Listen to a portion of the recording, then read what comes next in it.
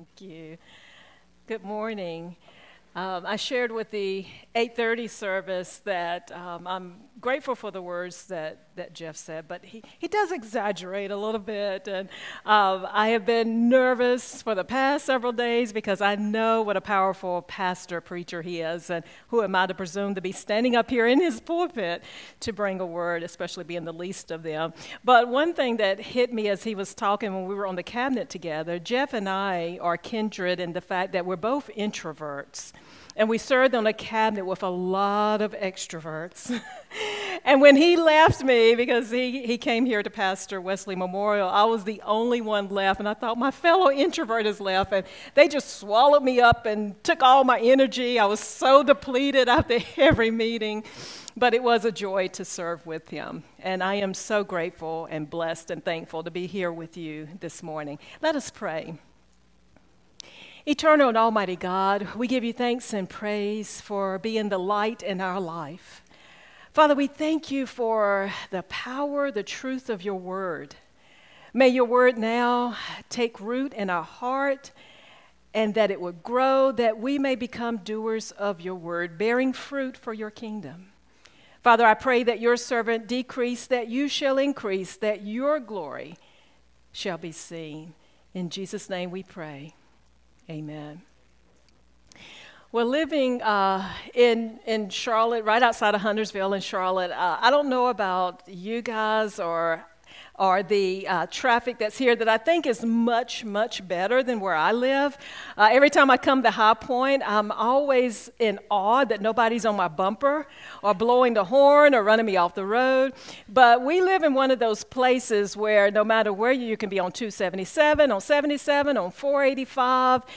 I call it the American form of the Autobahn.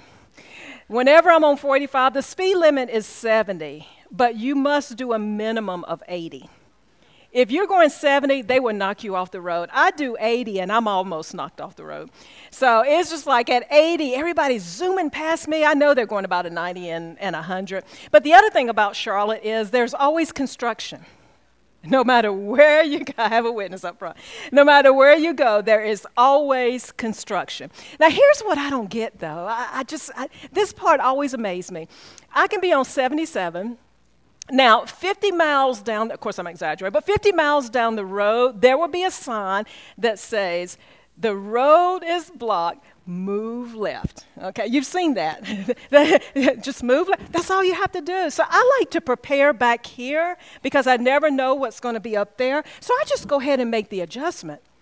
But you have people over here, they're zooming. They're right there. We get closer. Let's say we're about 10 miles out now. And they have another sign, move. And you can even see the barrels down the road. Move left. Do they listen?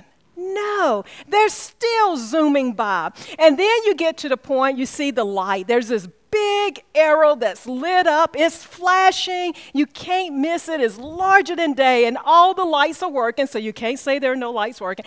And it tells you to move over. But for whatever reason, people still don't follow the light until the last minute. And then they get mad at you because you don't let them over, and they're blowing the horn, and they're giving you funny fingers. And I mean, it's just on and on and on. When that's all they had to do was notice the signs, notice the light. It was telling them where to go. But did they obey? No. Well, I think about that as I think about what we're talking about today. And if you remember during the wilderness time when the Israelites were in the wilderness and they had the fire by night and the cloud by day, and that light that was leading them through that time of the wilderness, and they were obedient at times to follow. They did grumble some, but they were obedient to follow the light. And then we get to the New Testament, and I love this passage. There's a passage in the Gospel of John where they're having the festival of booths, the Feast of Tabernacle. And during that time, they would have the water ceremony and the light ceremony. And the lights would be in the court of women, but they were so bright that it was said to have just magnified the entire city. And so just picture this with me for a moment. Picture all of these lights lighting up everything. And then Jesus says these words, I am the light of the world. You know, I always try to put myself in that passage for the moment and just try to imagine what that's like and try to imagine the faces of the Pharisees once Jesus say this and how they start complaining and saying, there he goes again, equating himself on the same level with God. But we can't just be too quick to jump over those words when Jesus said, I am the light of the world. Now, I want you to keep that in mind as I read our passage of Scripture this morning. And it's going to come from the Gospel of Matthew, chapter 5, a very familiar passage. The Gospel of Matthew, chapter 5, I will begin at verse 13. This is the beginning part of the Sermon on the Mount. Listen to what Jesus says. You are the salt of the earth, but if the salt has become tasteless, how can it be made salty again? It is no longer good for anything except to be thrown out and trampled underfoot by men. You are the light of the world.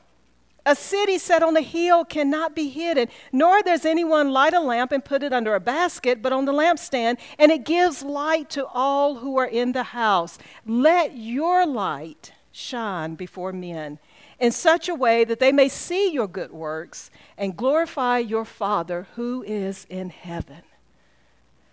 So did you hear what Jesus just told those who gathered? The Sermon on the Mount was Jesus doing a teaching of teaching people how we are to live in the kingdom of God. Because he just begun preaching about repent, for the kingdom of God is at hand.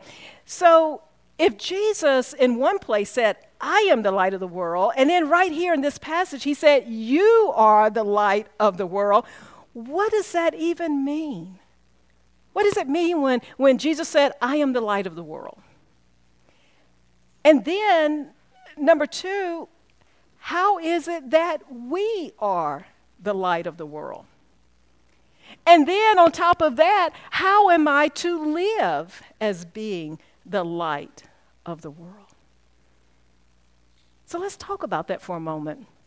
There's another passage of Scripture that I want to read to you, and it's from the letter of 1 John. 1 John chapter 1, verse 5. This is the message we have heard from him and announced to you, that God is light, and in him there is no darkness at all. If we say that we have fellowship with him and yet walk in darkness, we lie and do not practice the truth. But if we walk in the light as he himself is in the light, we have fellowship with one another, and the blood of Jesus his Son cleanses us from sin. So I asked the question, what does it mean when Jesus said, I am the light? What did John mean here when he said that God is the light? When we say God is light, what we're saying there is that God exposes the darkness. And not only does God expose the darkness, but God also brings truth.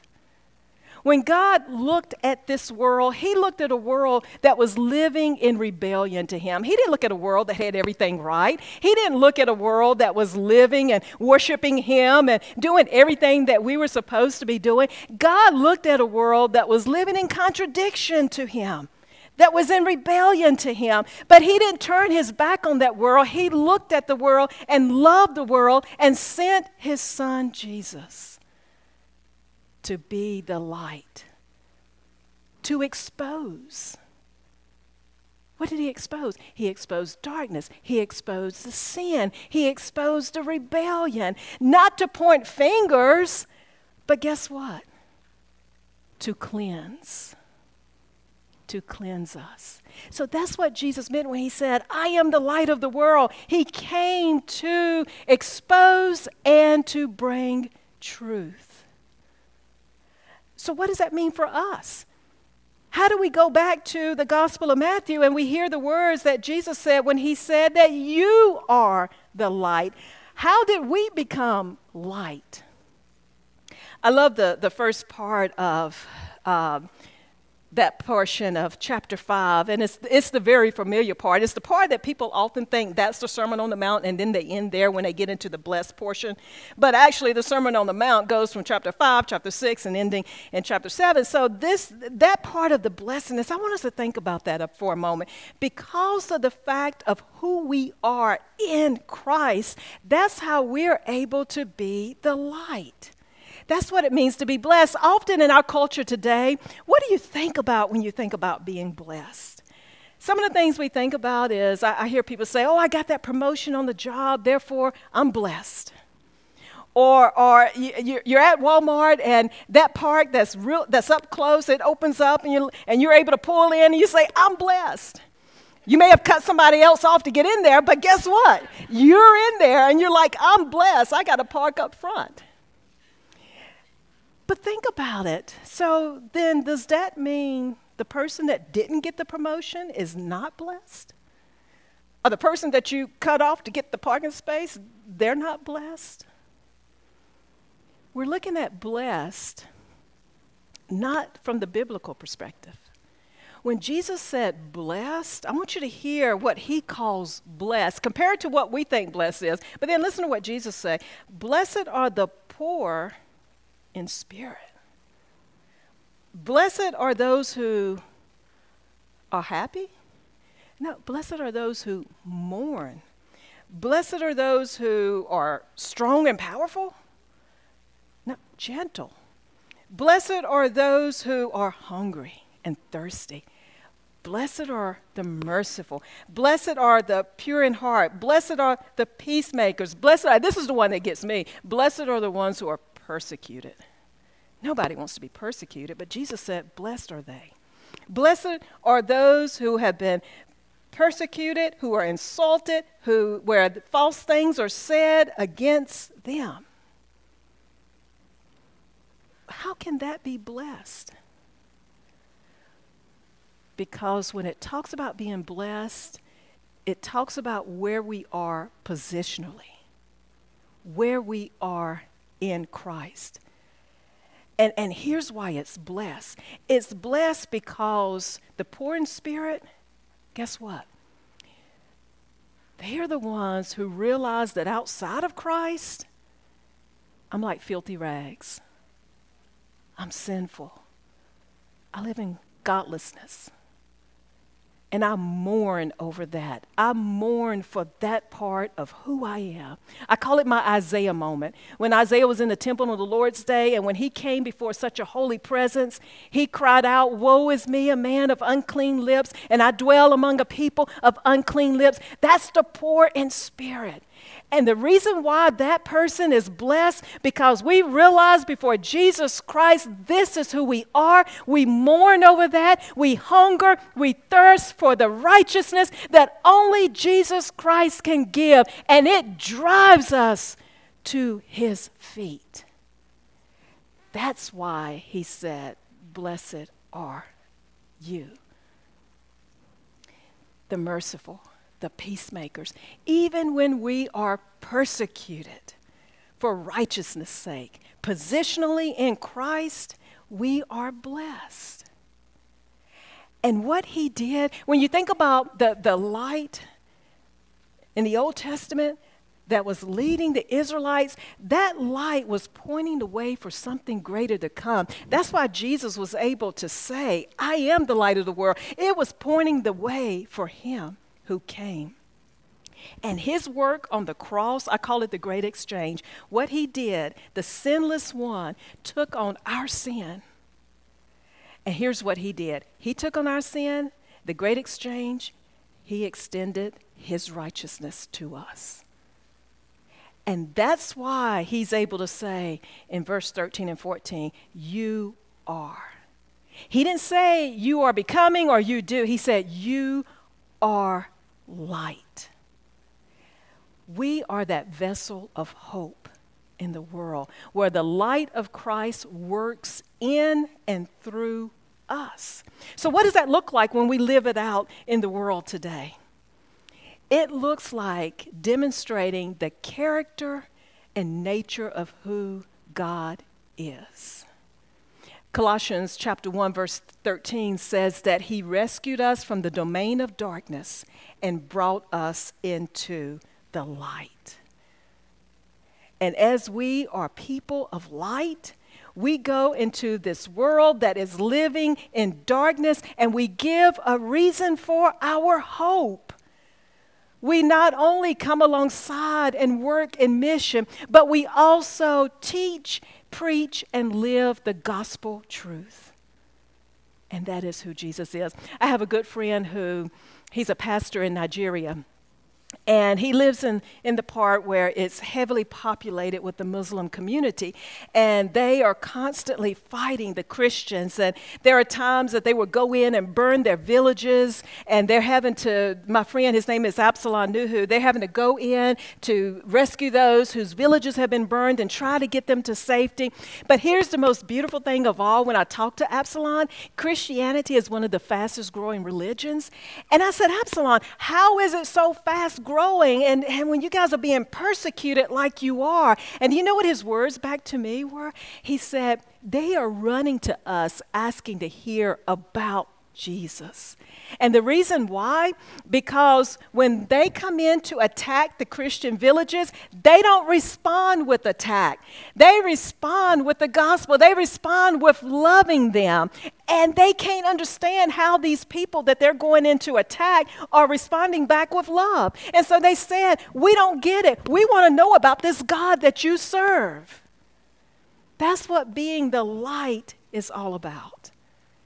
It's showing the love of Christ.